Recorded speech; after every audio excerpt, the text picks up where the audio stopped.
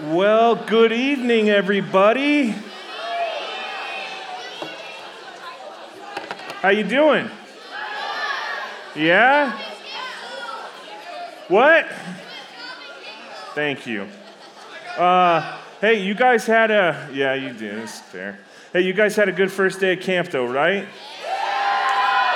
Now, I want to try something, but it's going to require you guys to have a little bit of self-control, a little bit of participation here, okay? But one day in, 24 hours into camp, let's go over here in this quarter of the chapel. What's been like the best part so far? Over here. Yeah, first hand up.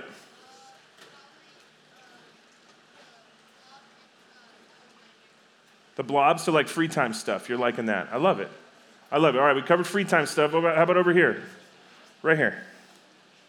The skits. The skits, you're liking that. What do you like about the skits? Just how they interpreted the story. Yeah, how they're telling the story. That means a lot. The team here at Meadow Ranch has put a lot of work into that, so that's super encouraging. Right here, blue shirt. The coffee shop. What do you like about it? What's that? Yeah, just getting to do that whole thing. I love it. Yeah, right there. Yep. The worship, what do you like about it? You like the music. Okay, that's it for now. But here's what I want you guys to do, okay? I may or may not ask that at the beginning of every chapel, but it kind of ties into what we're going to be talking about tonight. I want you guys to be mindful of what you love about camp. I want you to be mindful as the week goes on about how you feel, about what you're experiencing, about what you're learning, about the thoughts that you're having. Because I bet you're going to notice a difference the longer that this camp goes on. And it's not by accident, it's fully by design. Because camp is this incredible place where you come to with all your homies, with all your friends, with some adult leaders who love you and want to just pour into your life and show you what it means to follow Jesus. You get to go to coffee shops. You get to have awesome free time activities. You get to see this incredible stage and the skits. We get to open God's word together. Like all of those elements are practices that you can take home with you. Worship, community, scripture reading, finding entertainment that's edifying and uplifting as opposed to just mindless slime videos or whatever on YouTube, right? Like you have the ability to pay close attention this week to what's standing out to you, to what's contributing to the joy that you feel while you're here at camp so that you can take those things home. It's important, and maybe this is something you do as a cabin after chapel tonight. It's important just to take a time out and go, what's going good and why? Let's be intentional about focusing on those things. Right, because last night, what was the main point of last night? Who remembers? There was a couple, but what was like the big picture? Yeah. Okay, in chapel, what was the main point? Obviously, he was sleeping. That's okay, but what was the main point in chapel last night?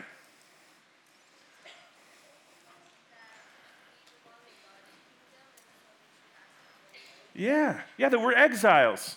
That if it feels like you as a follower of Jesus, as someone who's following after God and living in accordance to the way that he has for you, if it feels like you stand out in today's culture, it's because you likely do. The ways of God are contrary to the ways of this world, right? Like the world tells you, and even us as adults, but the world tells you primarily, live your truth. You live your truth. What you feel is what you are, and so you live your truth. And so what our culture has done is it's put you at the center of your own universe, and it's no wonder why life doesn't go good when that happens, because God's word says that Jesus is the way, the truth, and the life, and that nobody gets to the Father except through him. Jesus says that if you'd like to come after me, you must deny yourself and pick up your cross daily to follow me. That is complete opposite of what the world tells you as a young person. Live your truth is the opposite of deny yourself. And to deny ourselves, to put Jesus first in everything, is a commandment of God. Jesus is pressed, and we'll talk about this in a couple days, but Jesus is pressed in the Gospels in Matthew 22, and some religious leaders, some pastors, some lawyers come up to them and say, what's the most important thing we could do? They're trying to trick Jesus. And Jesus gives them an answer. It's pretty incredible. He says, listen, all the law And all of the prophets hang on these two things: love the Lord your God with all your heart, soul, mind, and strength, and love your neighbor as yourself. It's as if Jesus is saying, if you can just do those two things, you are honoring God with your life. But it comes with putting God first. We live in exile, and the culture of our exile wants you to feel as though you're the center of your universe, when God says, my yoke is easy and my burden is light. Let me be that one that wears the weight on his shoulders for you. You follow me. It's complete contradiction to what the world says. And so tonight, praise God for that. Tonight, I want to go a little deeper into the character of Daniel. So open up to Daniel 1, right back in that same chapter. And we're going to pick it up. In verse 5. We're going to read through the end of the chapter, okay? Now, I just ask one thing, all right? We're not going to be in here for too much longer. I know it's been a long day. But this truly is a hugely important part of the day for you at camp. So I beg of you, pay attention. If you got questions, write them down.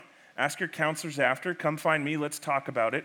But if you just give me your focus for the next 20 to 25 minutes, I think collectively we can learn something beautiful tonight, okay? Daniel chapter 1, verse 5. We read a few of these verses last night, but we're going to read on from there. It says this: the king assigned them a daily amount of food. Remember what's happened. Judah has been besieged, pummeled, leveled, taken over. The people and all their artifacts are now property of Babylon, a nation that is in direct opposition to the ways of God, the God of the Bible. Okay? The king hand selects some of the young Jewish boys to be in the king's guard. And among those who he selects are Daniel and his 3 friends, okay? Now, part of that selecting process means that they're now told how to live their lives. You don't have freedom in Babylon. In Babylon, as a slave, you do as you're told. And so that's where we pick this up in verse 5. It says, the king, that would be the king of Babylon, assigned them a daily amount of food and wine from the king's table, and they were to be trained for 3 years, and after that they were to enter the king's service. Among those who were chosen were some from Judah: Daniel, Hananiah, Mishael, and Azariah. The chief official gave them new names. To Daniel, he called them Belshazzar. To Hananiah, Shadrach. To Mishael, Meshach. And to Azariah, Abednego. It says this in verse 8: but Daniel resolved not to defile himself with royal food and wine, and he asked the chief official for permission to not defile himself this way. Now, God had caused the official to show favor and compassion to Daniel. But the official told Daniel, I'm afraid of my lord the king, who assigned me your food and drink. Why should he see you looking worse than the other young men your age? The king would then have my head because of you. Daniel then said to the guard whom the chief official had appointed over Daniel, Hananiah, Mishael, and Azariah, please test your servants for 10 days. Give us nothing but vegetables to eat and water to drink. Then compare our appearance with that of the young men who eat the royal food, and treat your servants in accordance with what you see. So he agreed to this and tested them for 10 days. At the end of the 10 days, they looked healthier and better nourished than any of the young men who ate the royal food. So the guard took away their choice food and wine that they were to drink, and gave them vegetables instead. These 4 young men, God gave knowledge and understanding and all kinds of literature and learning. And Daniel could understand visions and dreams of all kinds. At the end of the time set by the king to bring them into his service, the chief official presented them to Nebuchadnezzar, that's the king. The king talked with them, and he found none equal to Daniel, Hananiah, Mishael, and Azariah, so they entered the king's service. In every matter of wisdom and understanding about which the king questioned them, he found them 10 times better than all the magicians and enchanters in his whole kingdom. And Daniel remained there until the first year of King Cyrus. Let's pray. God, thank you so much for another great day at camp. We come to you right now, Lord, asking that you would speak to us directly from your word. That your Spirit would be giving us revelation tonight, helping us to understand your character, your nature. Ultimately, Lord, would you teach us this evening who you are and what it means to fear you? Not to be scared of you, but to be in awe of you. to have reverence for you, to orient our entire lives around you because we can trust you. We love you so much. It's in your name we pray. Amen.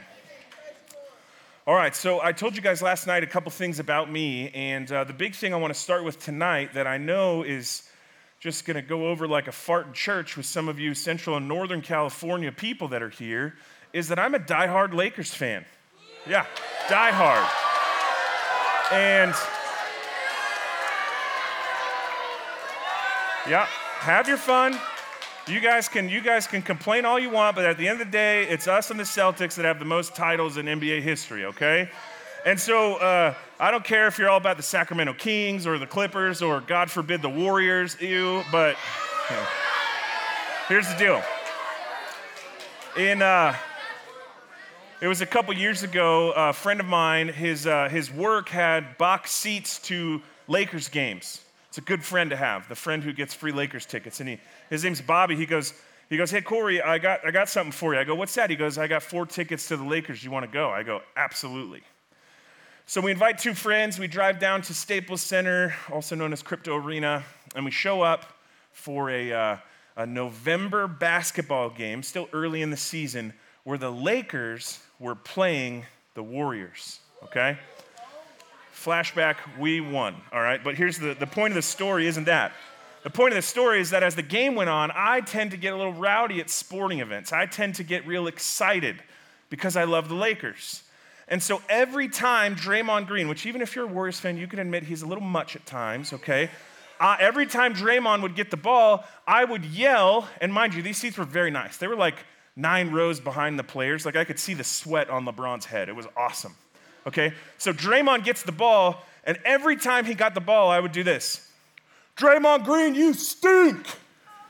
For like 3 quarters, I'm doing this. And it got to the point where the other Lakers fans around me were like doing it with me, and we're like high-fiving, just like fast friends at a sporting event, all kind of commiserating around our hatred for Draymond Green, okay? Respect the guy, but really fun to hate on. Well, in the 3rd quarter, the pages that work at the Staples Center, those are the guys with the red jackets and the earpiece, they start walking up the stairs, and there's this little thought in my head like, oh, I wonder if they're coming for me. You know, like when you're in the car and you see a police officer, and you're like, wonder if that's for me. 9 times out of 10, it's not for you. Maybe 90 times out of 100, it's not for you.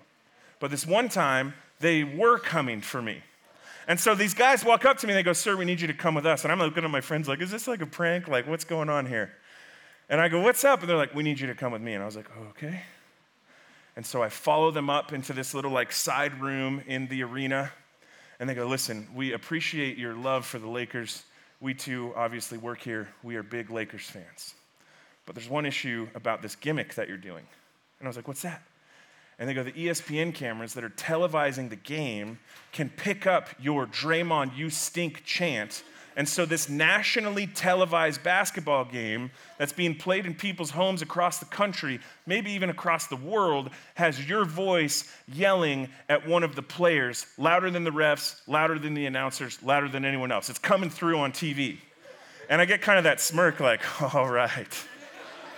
And I say this like a very smart aleck. I go, and the problem is? And they go, the problem is this. Draymond, his agent is sitting 2 rows in front of you. And it's a bad look for him. So we need you to stop.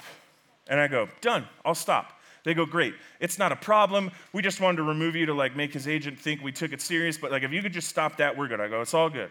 So I go back to my seat, 4th quarter, Lakers win, but there's like people around me that were like high-fiving, and every time Draymond would like miss a shot, we kind of look at each other like, I'm not allowed to say it, but I want to say it, and they would like nod back, okay? And I swear to you, in the 4th quarter, LeBron James is turning around and like pointing at our section, and I'm like high-fiving my friends like, we got the attention of the king. Like, this is incredible. Like, he's on us. Side note, him and Draymond have the same agent, okay? They have the same manager managing them. So the game's over, and LeBron turns, and he blows a kiss in our direction. And I go, that's kind of weird. But I'll catch it. I'll take it. And I look to my left, and the woman that I had been high-fiving with the whole time stands up, walks down to LeBron, gives him a hug, turns around for a photo, It's his wife, Savannah. I have been making a fool out of myself in front of LeBron's wife for the entire night. Now, I'm very used to making a fool out of myself, but the irony in it was I had no idea who I was sitting next to the whole time. I had no clue who it was that was literally her for the entire night. The reason I share this story is because in light of this passage tonight, my fear is that many of you who came to camp this week treat God exactly the same way. Like, you know the lingo, you know the words to the worship songs, you may even know some Bible verses. But what we've done today and what we are in danger of doing is trading knowing God for knowing about God. Right? Like knowing God like a subject in school, knowing God the way that you cheer for your favorite sports team, knowing God like you know about animals versus knowing God like a friend and a person who's in your life. It's a true danger because the knowledge of God doesn't save us, but the knowing of God gives us an eternal hope and an eternal treasure. The reason I share that story with you is because at this point in Daniel's story, we see that Daniel doesn't just know a lot about God and resolve to represent him in Babylon. No, we see that Daniel knows God personally, that Daniel has faith in God, that Daniel has been to the secret, the quiet place. Daniel spends time learning and knowing the voice of God. God is very much a person in the life of Daniel, and we see that come through in his resolve to remain faithful when he's not supposed to. Because if you look back at this text, what do we see happening? Look back at the text with me. In verse 8, it says, "But Daniel resolved not to defile himself with the royal food and wine. And he asked the chief official for permission to not defile himself this way." Daniel's given a decree. Daniel's not in charge of his own life anymore. Daniel's told, you have to eat this food and drink this drink. And Daniel goes, but that goes against everything I believe in. Daniel, as a Jewish man, had a very strict set of things that he was and was not allowed to eat or to drink. Daniel had a very strict set of things that as a Jewish man, he was supposed to do to honor God. And this new menu that he's being served in Babylon went against all of that. And so Daniel takes a stand in his exile and resolves to be faithful to God because he knows who God is. He knows who God is. He doesn't do it in a protest. He doesn't even do it disrespectfully. What we see is that Daniel asks permission, and then he gets granted that permission. And God blesses that permission to the point where Daniel, Shadrach, Meshach, and Abednego are all in better shape after 10 days than the rest of the men who had got selected for this certain role. The Bible tells us in Daniel, it tells us this because God blessed them. God blessed Daniel's faithfulness. God gave Daniel the ability, the skill set, the discipline, the tools that he needed to thrive in exile because Daniel resolved to remain faithful to God during this time. And so the big question that I want to unpack for us tonight is that if Daniel's faithfulness came from his knowing God, do you know God? Like, do you know God?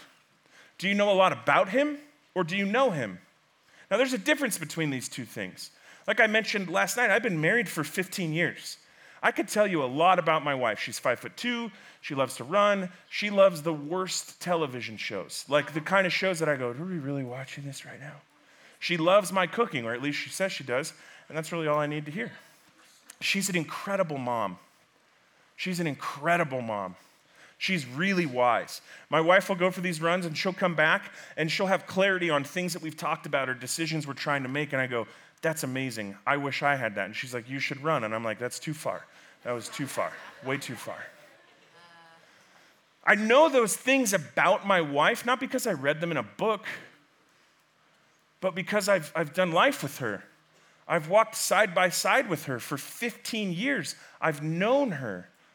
I've seen her at her best. I've seen her at her worst. She's seen me at my best. She's seen me at my worst. We know each other. If I only knew my wife based off what her favorite color, the thing she likes is, or some certain things that she says, I wouldn't truly know her. But the time spent with her is what's transformed my knowing her in a deeper and more intimate way. I think sometimes because of the amount of time that we spend in church and because of the world that we live in, it's really easy for us to reduce God to something we can just know because it makes us feel like we have the right answer. But friend, there's so much more to God. The knowledge of God should always lead us to knowing him more. It's not just facts that I want to know about God. It's because when I learn that he's loving, I can trust him more because I know that he's loving. When I learn that God is compassionate, that's not just something I remember. God is compassionate. I can tell you God is compassionate. It's something that when I need compassion, I know I can still go to God because I've learned about his compassion through spending time with him, through reading about his character in his word. Daniel resolves to be faithful to God because he knows who God is. So I'll ask the question again. Do you know who God is? There's one passage in the Old Testament that I think gives us one of the most beautiful pictures of who God is, and it's found in the book of Isaiah. Turn to Isaiah with me. Turn to Isaiah. Isaiah, it's in your Old Testament. It's a big old book. And we're going to look at chapter 6. Pages don't work quite like that. You got to look at the beginning of your Bible because we all have different Bibles. So my Bible says that Isaiah 6 is page 612, but it's probably different in yours. Isaiah, I-S-A-I-A-H. Now, I don't want a rabbit trail here, so I'm going to read this for you. If you find it, great. If not, just pause and listen, and we'll find it later. Your counselor will help you, okay? Isaiah 6, chapter 1. This is fantastic right here. It says this, okay? Now, I'm going to read this, and there's going to be a lot more big words and a lot more names. This is a completely separate story than Daniel. This is a totally different time period, totally different characters, okay? But let's jump into it. It says, in the year that King Uzziah died, I saw the Lord high and exalted, seated on the throne, and the train of his robe filled the temple. Isaiah chapter 6, verse 1 starts with a moment for Isaiah, who was a prophet in the Old Testament. A prophet was someone who speaks on behalf of God to God's people. So Isaiah's job was to hear from God and to declare that to the people of Israel. Now, Isaiah has this specific moment with the Lord, and he remembers when this happens because it happens in the year that King Uzziah died. He remembers, when this happened, it's the year that King Uzziah died. There's big moments in our lives. It doesn't always have to revolve around death. It could be, the year I graduated from 5th grade and now I'm a middle schooler, or the year that my older brother or sister got married, whatever it is, right? There's years that commemorate moments in our lives. Isaiah remembers this specific instance because it happens in the year that King Uzziah died. Isaiah goes on now to tell us what happens during this specific vision. It says that year, I saw the Lord high and exalted, seated on a throne. Question: who sits on thrones? Kings sit on thrones. Royalty sits on thrones. Now, what have we just learned about this throne? What have we learned about this throne? It's what? It's high and exalted. The picture that should pop into your head when we read these words is this is a big throne. This is a high and exalted throne. This isn't like a normal throne. This isn't like the throne at Burger King, right? This isn't like a normal sized throne. This is a high and exalted throne. And then he says, and the train of his robe, whose robe? God's robe. The train of God's robe. Do you know what a train is? Right, think of a wedding dress. Just picture for a second a wedding dress. And the bride's walking down the aisle, bum, bum, bum, bum, bum, bum, and she has that long, frilly thing on her dress that follows behind her. That's known as a train. And in ancient times, when you were dealing with royalty, and if you watched any of the stuff happening in England this year, you kind of saw a version of this play out again. The train is something that's meant to separate the royalty from the people. And so if I have a train on my robe and I'm walking, you can't walk right behind me. I'll know it because you're actually stepping on my robe. Does that make sense?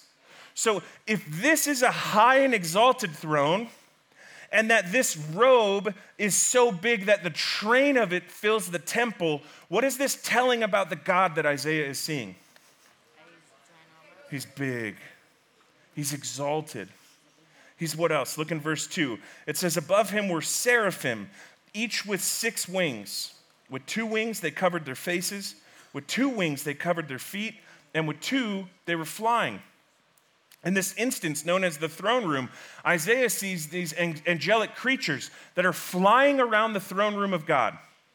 And as they fly around the throne room of God, they've covered their feet and they've covered their faces while they're flying because they have enough wings to do this. The question that should naturally arise in your head, among, I'm sure, many others, because this is a pretty gnarly and epic instance from Scripture, is why are they covering their eyes and their faces? Why are they doing this? Here's why. Because verse 3, it says that these angelic creatures were calling to one another, and they were singing a song. And the song that they were singing as they flew around the throne room of God was this: Holy, holy, holy is the Lord God Almighty, and the whole earth is full of his glory. You can just picture this temple filled with smoke. You can picture this big king on a big throne with a big robe and a big train, with these amazing, intense creatures flying around like a chorus, singing this song: Holy, holy, holy is the Lord God Almighty. The whole earth is filled with his glory. Holy, holy, holy is the Lord God Almighty. The whole earth is full of his glory. Holy, holy, holy is the Lord God Almighty. The whole earth is filled with his glory. An epic moment for Isaiah, I'm sure. It says in verse 4 rather, that at the sound of their voices, the doorposts and thresholds shook, and the temple was filled with smoke.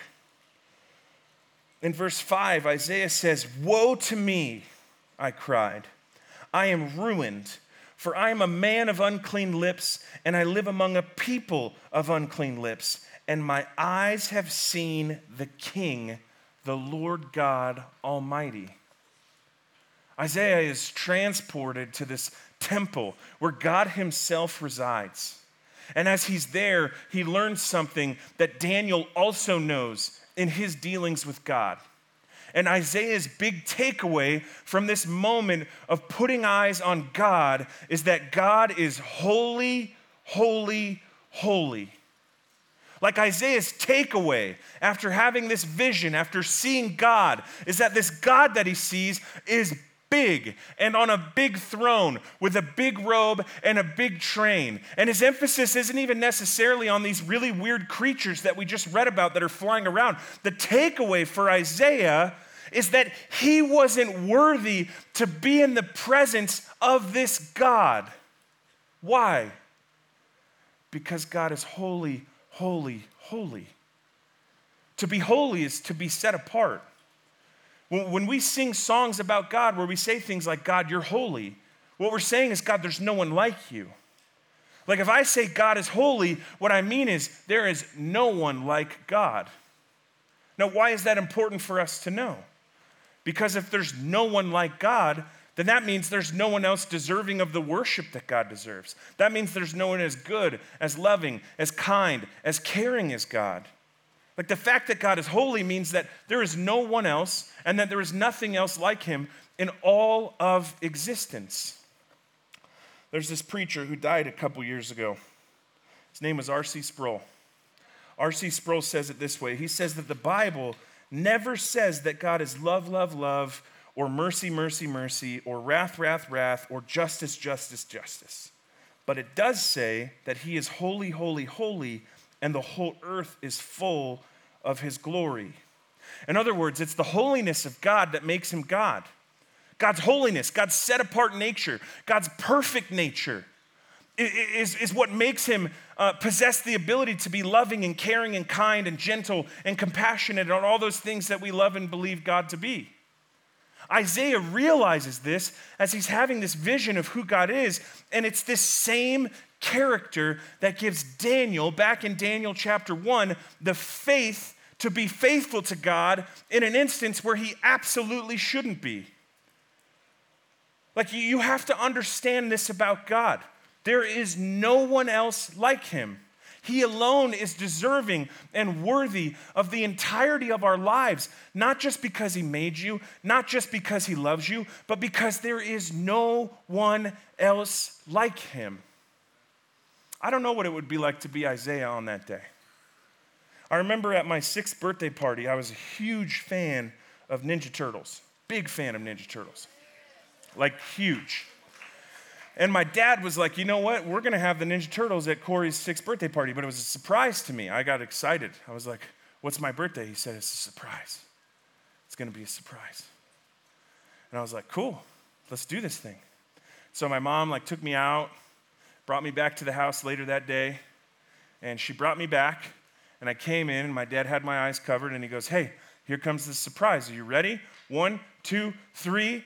And 6-year-old me looks at these really weird men in costumes that were supposed to look like turtles, and I broke down and I cried and I ran to my room because I was scared. I was terrified. I think that's why they say don't meet your heroes or you're going to be disappointed. In that moment, I was like, this is not okay. I was terrified. I can't help but wonder if that's not a little bit of the picture that we're seeing here tonight. In the presence of greatness, you're freaked out. In the presence of greatness, you're terrified. Obviously, grown men in Ninja Turtle costumes is not what I've been trying to describe to you for the last 25 minutes. But the point is, we all have those moments where maybe you meet someone of influence. Maybe you do meet one of your heroes. Maybe there's an athlete doing an event in one of your towns and you go to the sports camp or whatever and you meet them. That feeling when you meet someone who has influence. Has anyone ever experienced that before? You ever met someone famous, right? There's kind of that moment where you're like, whoo. You'll grow out of it. As you get older, it goes away. But when you're your age, it's really exciting. You know what I mean? Yeah. When we read about, when we talk about, when we think about, when we pray to, when we study, when we hear preaching, when we sing songs, when we have small group discussions about God, we're talking about something that exists on a completely different plane than anyone or anything else you've ever known or experienced to be true. Why? Because he's God. He created it all. He made it all. And amidst God creating and making it and being this holy, holy, holy God, who the Bible says the whole earth is filled with his glory, the ability for us to breathe, the ability for us to have friends, the ability for us to experience joy is an expression of God's love to you, something by which you've done nothing to deserve. The Bible teaches that this God knows you, that this God loves you. And friend, the whole point of what I've been trying to say to you tonight is we have to live lives different in light of who God is.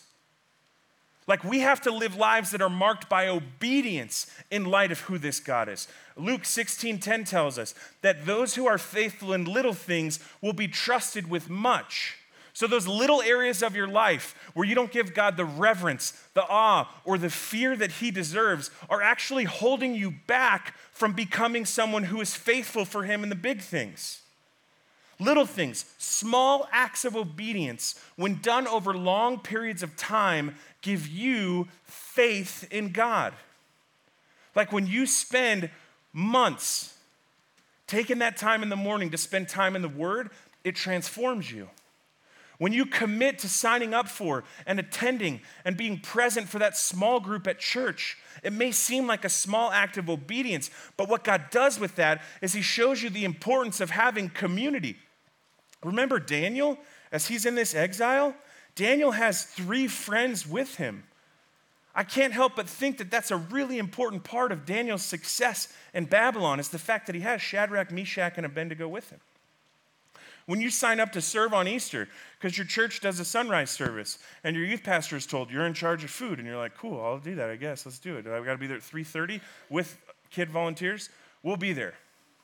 And when you sign up because your youth pastor desperately needs help, that's one of those small acts of obedience that leads to greater faith the longer you do those things. Just like you don't get good at sports overnight, or you don't get good at music by taking a few lessons. Our pursuit of, our understanding, and our knowing God is something that is exercised over a lifetime. Daniel shows us this. Daniel's small words in Daniel chapter 1, verse 8, that Daniel resolved not to defile himself, give us such a deeper understanding of who God was in the life of Daniel. God wasn't something to be compromised. God wasn't something to be squandered or wasted. God wasn't just a subject that Daniel had learned about in school as he grew up. God was a person. God was holy, holy, holy. And as a result of that, God deserved Daniel's faithfulness even when he found himself in exile. There's a little tiny verse in the book of Proverbs, chapter 1, verse 7, and it says that the fear of the Lord is the beginning of wisdom. To fear God doesn't necessarily mean to be scared of him, but to fear God means to have reverence for him, means to respect him, means to show God that we understand even just a little bit about who he is through the way that we choose to live our lives today. And so for those of you who are followers of Jesus, those little acts of obedience matter deeply. They're what transform you and help you to live a life that is marked by following the ways of Jesus until you grow old. Daniel shows us this. My encouragement to you guys tonight is to begin to understand better who God is. He wants to know you. He desires deeply to know you, for you to know him. And he promises to be with you always and forever to the very end of the age. Let's pray. God, thank you so much for these students. Lord, big topic tonight. Big topic. As we talk about you and your character, and sometimes at church and at camp, it becomes so easy to just talk about God in a flippant way, but Lord, your word says that you hold the expanse of the universe in the palm of your hand. That you know when we rise, you know when we sit, you can discern our thoughts from afar. Lord, I pray that these students would move from just knowing a lot about you to knowing you. And would it start with them understanding that you are holy, holy, holy, and that the whole earth is filled with your glory. And God, that as a result of that, you deserve our respect. You deserve our awe of you. You deserve the big and little decisions that we make on this side of eternity to live for you. It's in your name we pray. Amen.